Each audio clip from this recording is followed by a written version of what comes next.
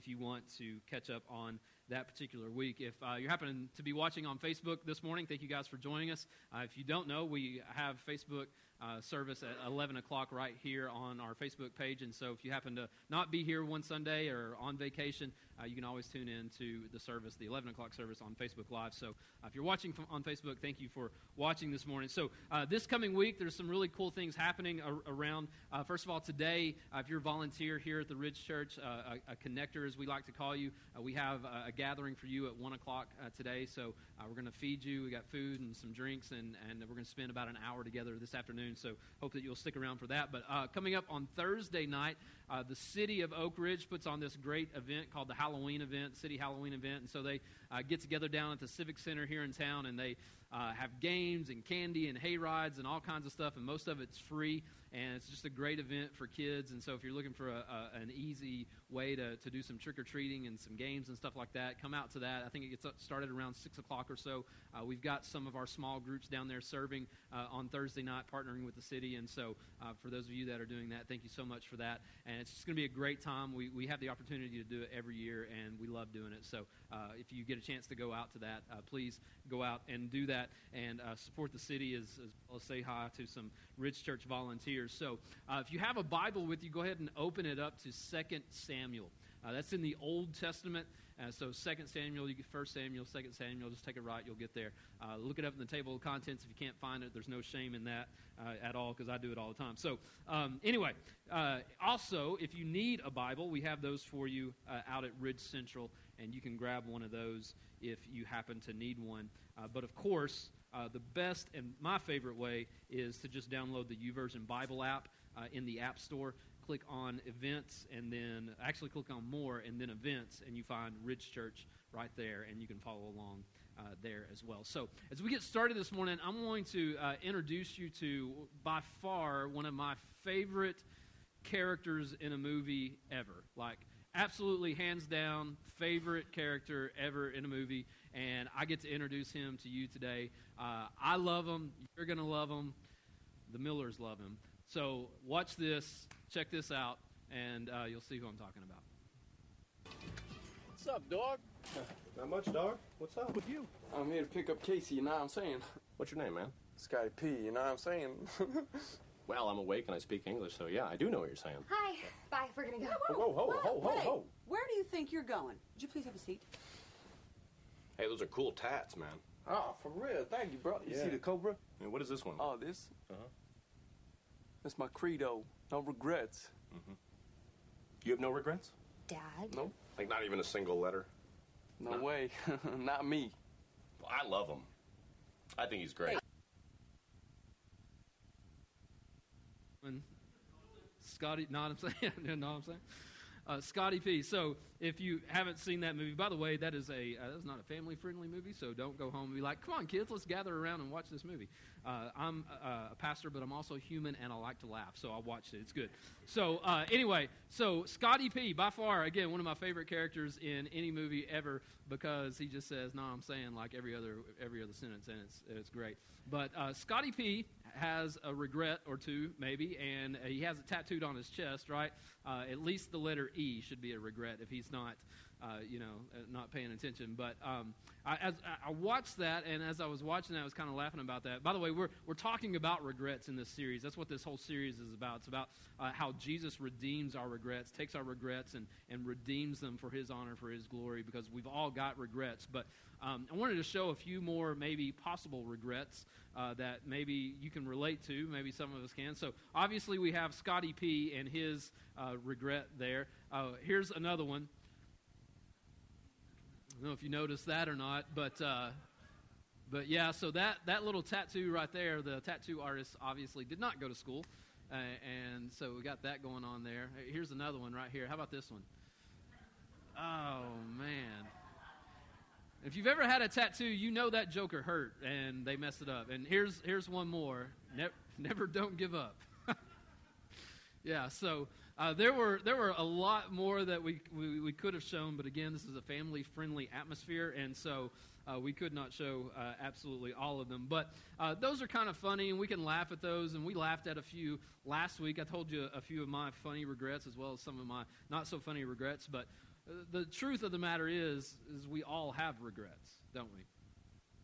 I mean, like, some of them are funny. We can laugh at some of them. We can poke fun at some of them. But a lot of them are painful. A lot of them that we think about, a lot of them that maybe come to mind when we start talking about regrets, a lot of them are just painful, and they're hard to think about, and they're things that maybe we've pushed way, way deep down into the recess and the corners of our hearts and soul, and they're things that, honestly, we don't want to talk about, we don't want to deal with. We just think that, you know what, if I push it down far enough, then I'm not going to have to deal with it, and it'll never come up again, hopefully. But the truth of the matter is that they do come up. They're doing something inside of us, and there's something that's happening inside of us with our regrets. And so this series is all about naming, facing, and seeing our regrets redeemed by Jesus. Last week we talked about how we need to see our regrets the way that God sees our regrets. Because God looks at our regrets much differently than the way that we look at our regrets. In fact, the way that we look at our regrets, most of us look at our regrets and we say that whenever that regret happened, whether it was a relationship, a mistake that we made, something that we did, something that was done to us, maybe it was a sinful regret, maybe it was a regret of something that we said or how we treated someone. Whatever that regret is, a lot of us may look at that regret and say that there's a period at the end of that regret as far as my relationship with God, my relationship with the church, my relationship with others. But what we found out last week is that oftentimes we put a period where God intends to be a comma. So we shouldn't see our regrets as a place of being a finish line, but we should see our regrets as a new starting line.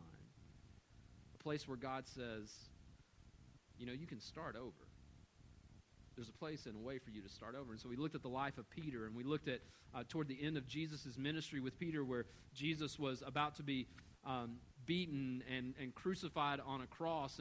And just before that happened, Jesus is sitting around the table with his disciples and followers, and he's sitting around with the 12, and he's having a conversation with them. And one of the conversations that he has is with a man by the name of Peter. And with Peter, he tells him, he says, Peter, before the sun comes up this morning, before the rooster crows this morning, you're going to deny knowing me 3 times.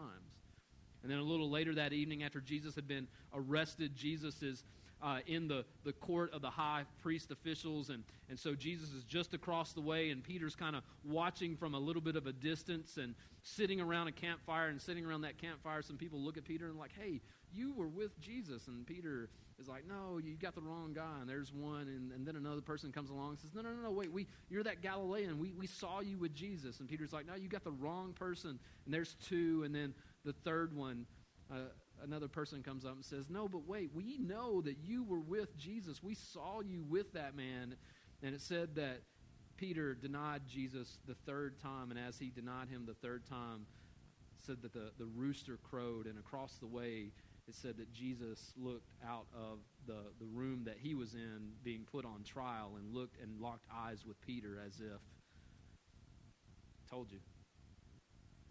And so immediate guilt and regret and shame fell upon Peter. Jesus goes to the cross, is crucified, is taken off of a cross as a dead man.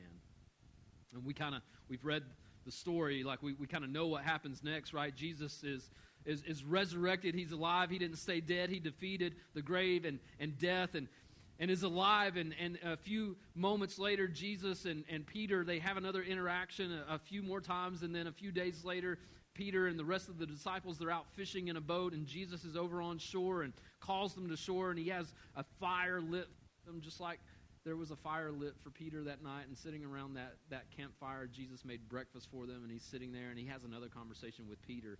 And it's a redeeming conversation, though. He looks at Peter, and he says, Peter, do you love me? And Peter responds by, yes, Lord, you know that I love you. And so Jesus says, well, feed my sheep. And then Peter, again, is asked by Jesus, Peter, do you love me? And Peter responds again, yes, Lord, you know that I love you. He says, well, then I want you to feed my lambs. And then a 3rd time, Jesus asks Peter again, Peter, do you love me? And Peter is a little irritated at this point. He's like, yes, you know that I love you.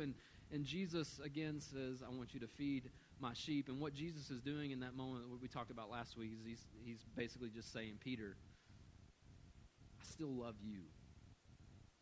Like, I know you messed up. I know you made some mistakes. I know you've got some regrets. But I want you to know I still love you. And here's the crazy thing. Here's the thing that just blows my mind, is even in that moment, it's like, I still love you.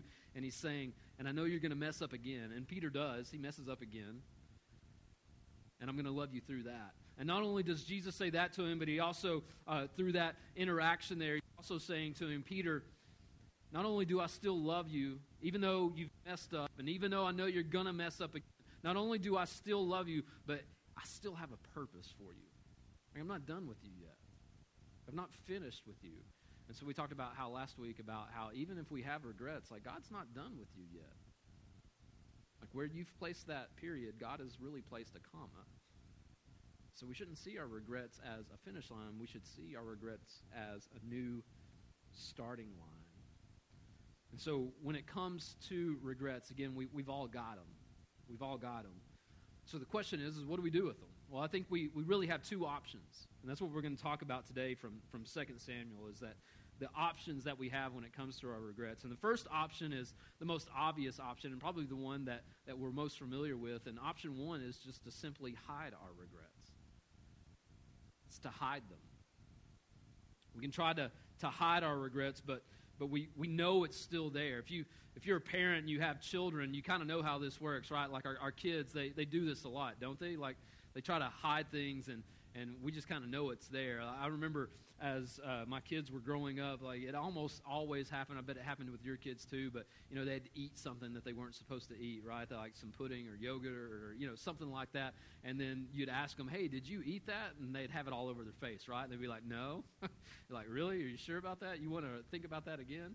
Didn't eat it, right? It's kind of like the Cheetos commercial. I don't know if you saw this new Cheetos commercial that's out, but like this guy comes in, he's got this empty bag of Cheetos, and he's like, who ate all the Cheetos? The whole family's sitting there, and everybody's like, I don't know, not me. I didn't eat them, right? And then he like clicks on this black light, and everybody's got like cheesy faces and hands, and then he looks at the cat, and the cat is like covered in cheese, right? It's like, it's so obvious, it's right there. It's right there. But we try to do that. We try to hide our regrets. And hidden regrets, here's the thing, hidden regrets will always be around to remind us of past mistakes. Holding on to our regrets and trying to hide them only leads to more regrets. We talked about that last week. We call that the sorry cycle, how we get trapped in this place of just one regret leads to another because we're trying to cover that one up, and leads to another, and then it leads to another, and it just is this continual cycle that we find ourselves stuck in. So today, this morning, we want to look at the story of David and Bathsheba. And this might be a familiar story to some of you, and it might be a new story to others of you, and that's okay, but the story of David and Bathsheba is an interesting story. There's a lot that's taking place there. We might be familiar with like maybe the first part of it, but not so much with the second part of it. There's a really important thing happening here all around this passage of Scripture. David and Bathsheba is one of those stories where I can remember growing up and going to Sunday school sometimes, and we would talk about it, but we would talk about it in such a way that was kind of like really kind of tame. And there's not a lot of tameness actually happening in this story. And so let me give you a little context as to what's happening here. This guy David in the Old Testament, he was one of the greatest king in the history of Israel. In fact, he was chosen by God to be the king of Israel at a young, early age. This is the same David that killed Goliath, the giant, same guy, that one there. And so he's become king. He's powerful and rich, but he loves the Lord.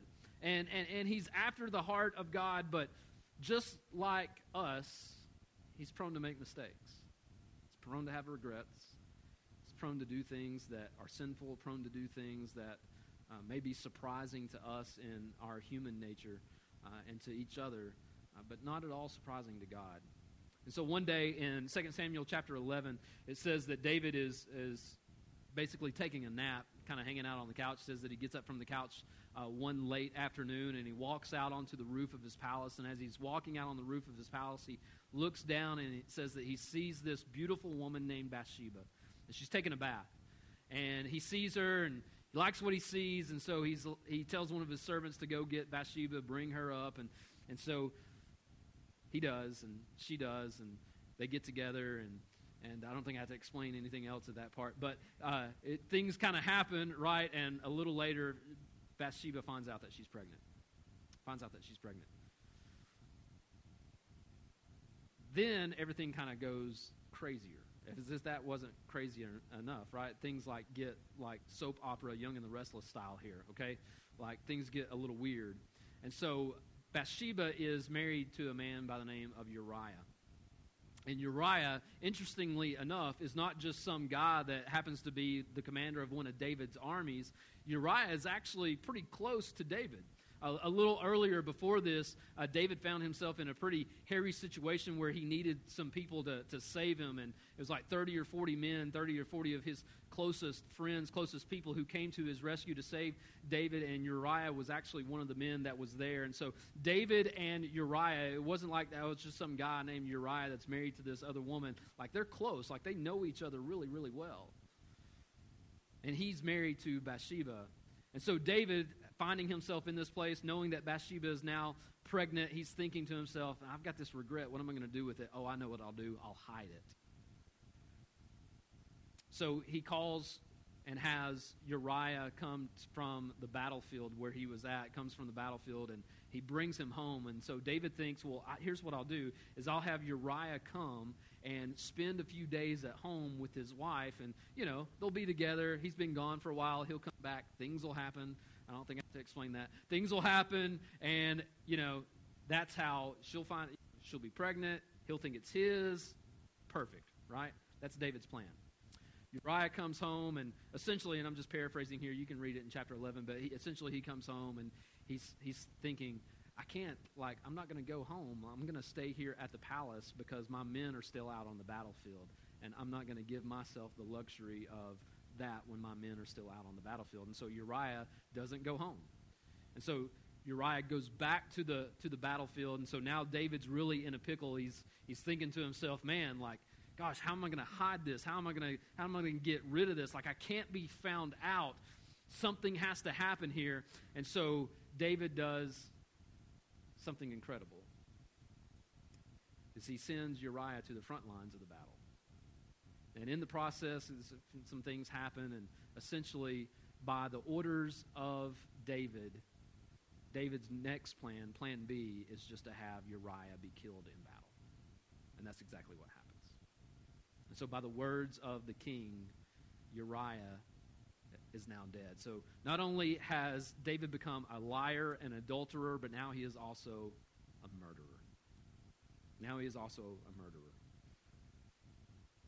All to try and hide his regret. All to try to hide what he has done. So one of the, I think, really important lessons that we can learn here, and this is something that as I was reading through this story again over the last several weeks, something that just kept coming to mind, and something that honestly comes to my mind a lot, is simply this, is that the seeds and the root of what caused David to do what David did exist within the heart of every person in this room. To even do what David did, and I'm not just talking about adultery and lying and that part, I'm talking about even down to murder. Is that seed of evil, that seed of that place exists within every person's heart within the room because of sin. And even the best of us, we all have the ability to do these things. None of us are safe from that. Even Jesus would say this later in the New Testament. He would say that every kind of evil exists within the heart of man. The ability to do these things. So welcome to Ridge Church, where we make you feel really good about yourself. Congratulations. And listen, this is one of those things where I'm just like, man, it bothers me to even think that, because I'm like you. I'm just like, no way. It could never be me. The truth of the matter is it could be. It could be. But here's the beauty of it. You know that word redeemed? It's by the grace of God through redemption that keeps us from that. because it's the only healing thing for a broken, fractured heart. It's through the grace and the love and the blood of Christ over us. I often think sometimes, like I was thinking, that, gosh, there's no way that I could do those things. But I was thinking about recently.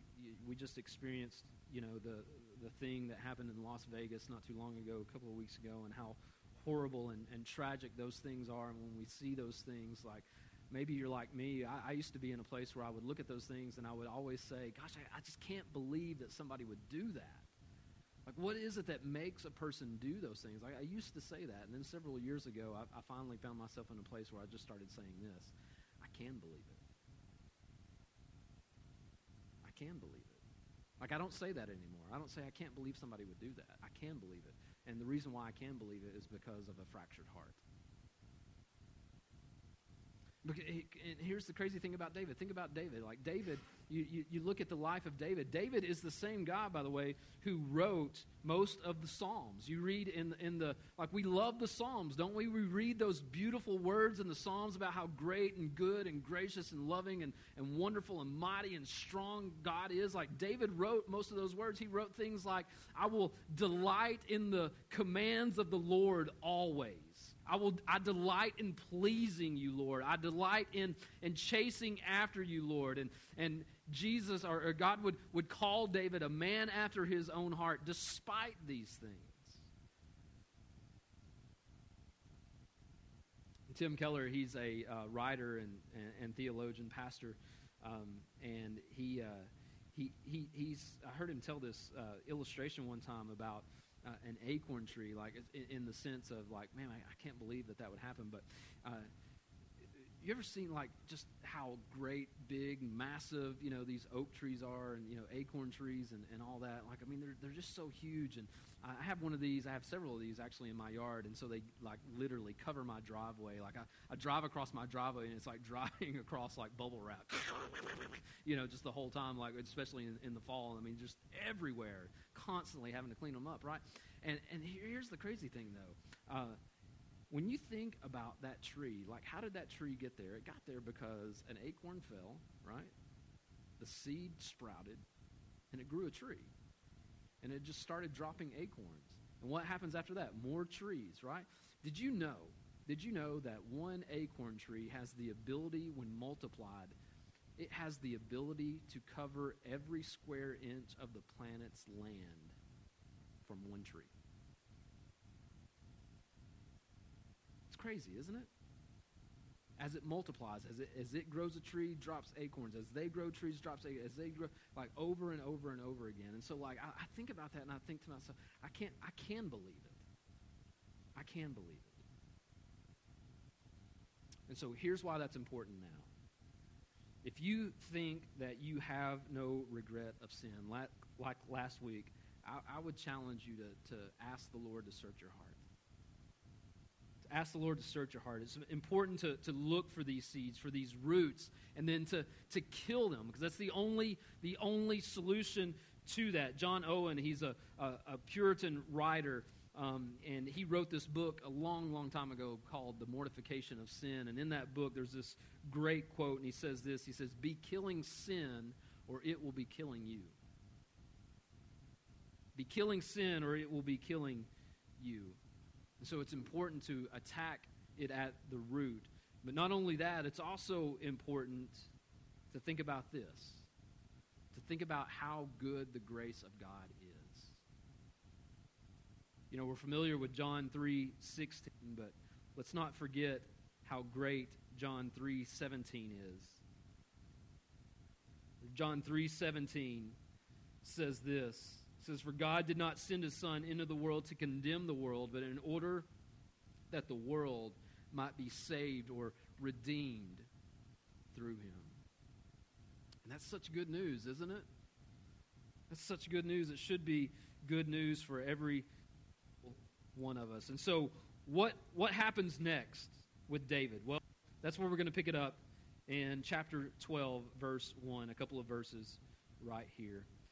says this. This is what happens after David has Uriah killed, and David thinks that he's gotten away with all of this, that he's hidden his regrets, and he's good to go. And so option one, again, is to simply hide our regrets. Verse 1 of chapter 12, 2 Samuel, says this. It says, "And the Lord sent Nathan to David." Now, Nathan is a prophet. He's a man who just basically hears from the Lord, and then he speaks those words to other people. And so God sends Nathan to David. And it says that he came to him and said to him, and so he's going to tell him a story or a parable, if you will. And it almost sounds like Nathan is going to be telling David about something that's happening down in the kingdom. So listen to what happens. He says, "There were two men in a certain city, the one rich and the other poor. The rich man had very many flocks and herds, but the poor man had nothing but one little ewe lamb, which he had bought. And he bought it up and grew it up with him and with his children. It used to eat of his morsel and drink from his cup and lie in his arms, and it was like a daughter to him." Verse 4. "Now there came a traveler to the rich man, and he was unwilling to take one of his own flock or herd or prepare for the guest who had come to him. But he took the poor man's lamb and prepared it for the man who had come to him." And so again, Nathan is sort of telling this story to David, and David's listening. And so now David is hearing what's happening, and now David's going to get mad. He's actually going to get angry because he thinks that Nathan is letting him know, like, hey, this is what's happening down in the kingdom. What should we do, king? Listen how David responds, verse 5. It says, "Then David's anger was greatly kindled against the man, and he said to Nathan, 'As the Lord lives, the man who has done this deserves to die. And he shall restore the lamb fourfold because he did this thing and because he had no pity.'" And so David sort of just blows up, right? And isn't that what happens is like when we're trying to hide something, when we're trying to get away with something, don't we just sort of overreact and over-exaggerate a little bit? That's what David just did. He's like, "What? I can't believe, are you kidding me? Like, kill that man." That's what he says. You see, what Nathan is actually doing is Nathan is using this story to basically paint the picture of what David just did. In fact, listen to what Nathan says next, verse 7. "Nathan said to David, 'You are that man.'" Whoop, there it is. Uh-oh, right? Nathan said to David, "Hey, I'm talking about you. That's what you did. Thus says the Lord," this is what Nathan says. He says, "Thus says the Lord, the God of Israel, I anointed you king over Israel, and I delivered you out of the hand of Saul." And he goes on and he talks about how David got to the place to where he was at. And so now David faces this choice, doesn't he? He can hide his regret. Like his response to Nathan could be, "You know what? Me? I didn't do that. You got to be kidding. Like, what are you talking about, man? Like, I don't know what you're talking about." Like he could have totally tried to play the whole thing off, right? Like he could have even just continued in the cycle that he was in and had his men come in and take Nathan away. I mean, he was king. He literally could have just had Nathan killed if he wanted to.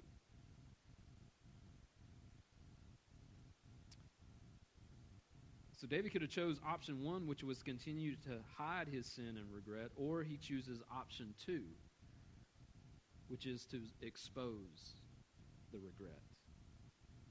And that's the option that he chooses. Listen to verse 13.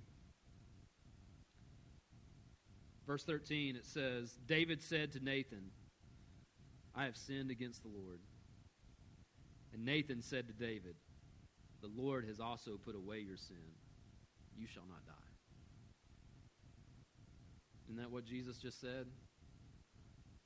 "I didn't come to the world to condemn the world, but to save the world." Nathan could have absolutely said, "Well, hey, you said it, the man should die, so it's been real," right? That's not what he said at all. He basically said, "You're right. You've exposed your sin, though. You've exposed your regret. You've stopped hiding it. You've stopped running from it. And now be redeemed from it. And now be redeemed from it. See, I believe the enemy with all my heart wants us to choose option one, to hide our regrets, so that we'll be defined by our regrets. Last week we talked about how Jesus said that the thief comes to steal, kill, and destroy. And Jesus said, but I've come to give you life and to give it to you abundantly, to give you an abundant life. And that's exactly what Satan wants to do. He wants you to hold on to your regrets, to hide them, to continue to run from them, to not expose them, so that that's what you'll be defining yourself by, is by regret and past mistakes and sin. And want you to put a period at the end of that. But Jesus said, no. That's not what I've come to do. That's what the enemy wants to do. He wants to steal that from you. He wants to steal your life. But I've come to give you life. You see, God didn't send Nathan to David to condemn him, but actually to call him to repentance. He didn't send Nathan to condemn him, but to call him to repentance. And what is repentance? Repentance is a church word that we don't use very often in everyday language, but repentance simply means this. It means turning away from and turning to. That's what repentance means. And so in terms of our relationship with Christ, it means that we're going to turn away from our sin, we're going to turn away from our shame and our regret, and we're going to turn to Jesus. And we're going to lay our regrets down at the foot of the cross. And we're going to set our eyes on the one who redeems us and saves us and calls us holy, even if you don't feel holy, even if you don't act holy. It's that whole process.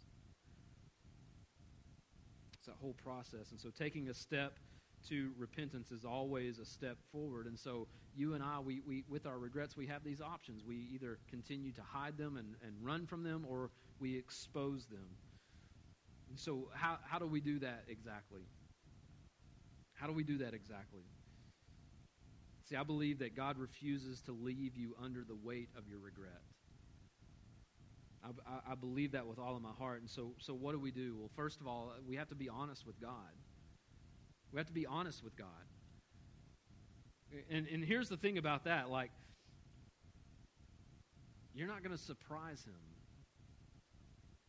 Like, your honesty with God is not going to surprise him in any way. Like, being honest with God and saying, God, here's my regret. Here's where I've tried to hide this or hide that or this or that.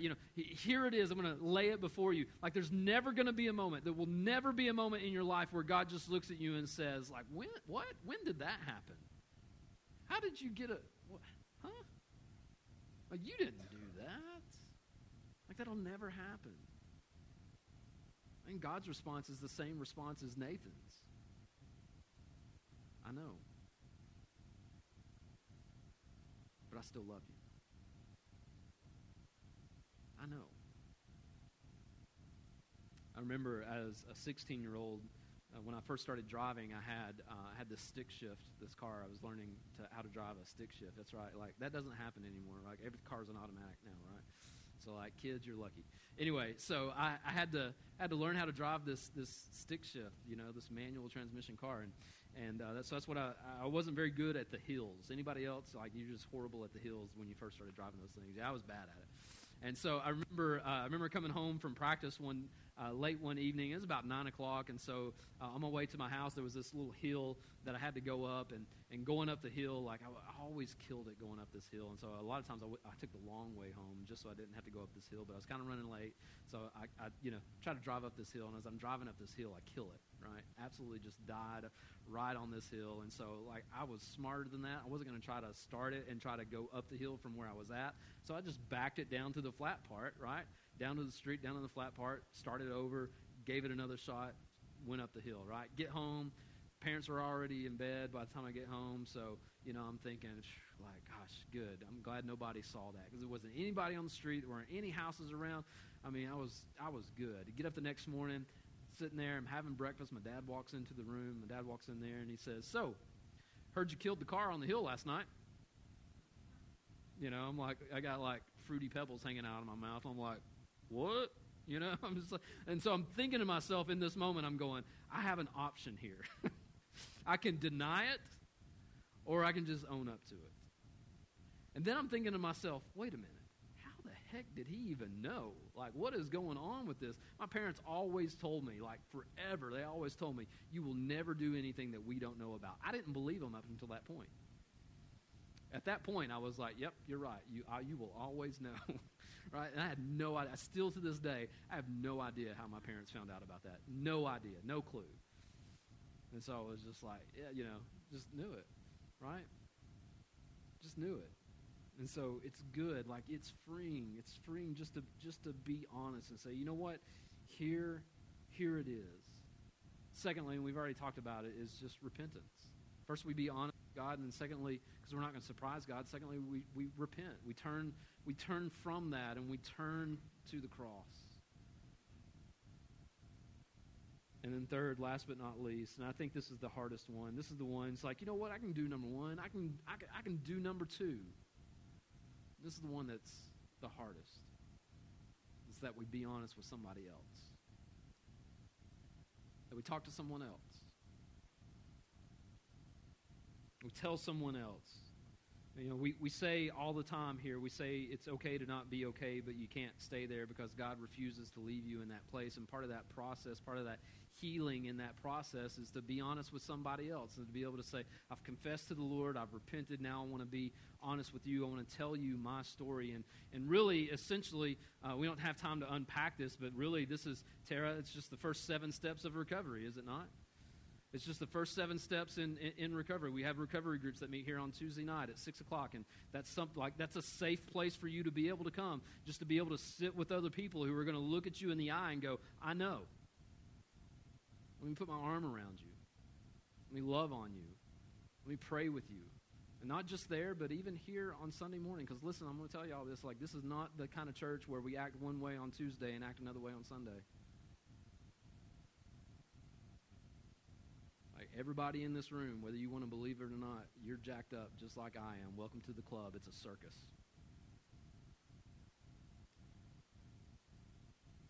But Jesus redeems. And it's with that step. It's by laying it before the foot of the Lord, repenting, and having a conversation with somebody else. Because that somebody else, the beautiful thing about that story with somebody else is somebody else is going to be able to come beside you and not going to whatever, just, be like, oh, it's okay, I've done that too, it's going to be all right. Not just that, but just to be able to say, hey, you know what? God can redeem you from this. God can use you. God can speak into your story like you have. This is not a period. This is a comma for you. To call you up on, the middle of the week and be able to say, hey, how are you doing with that thing? Because I know that this is one of those times where you're typically struggling. How are you doing with that?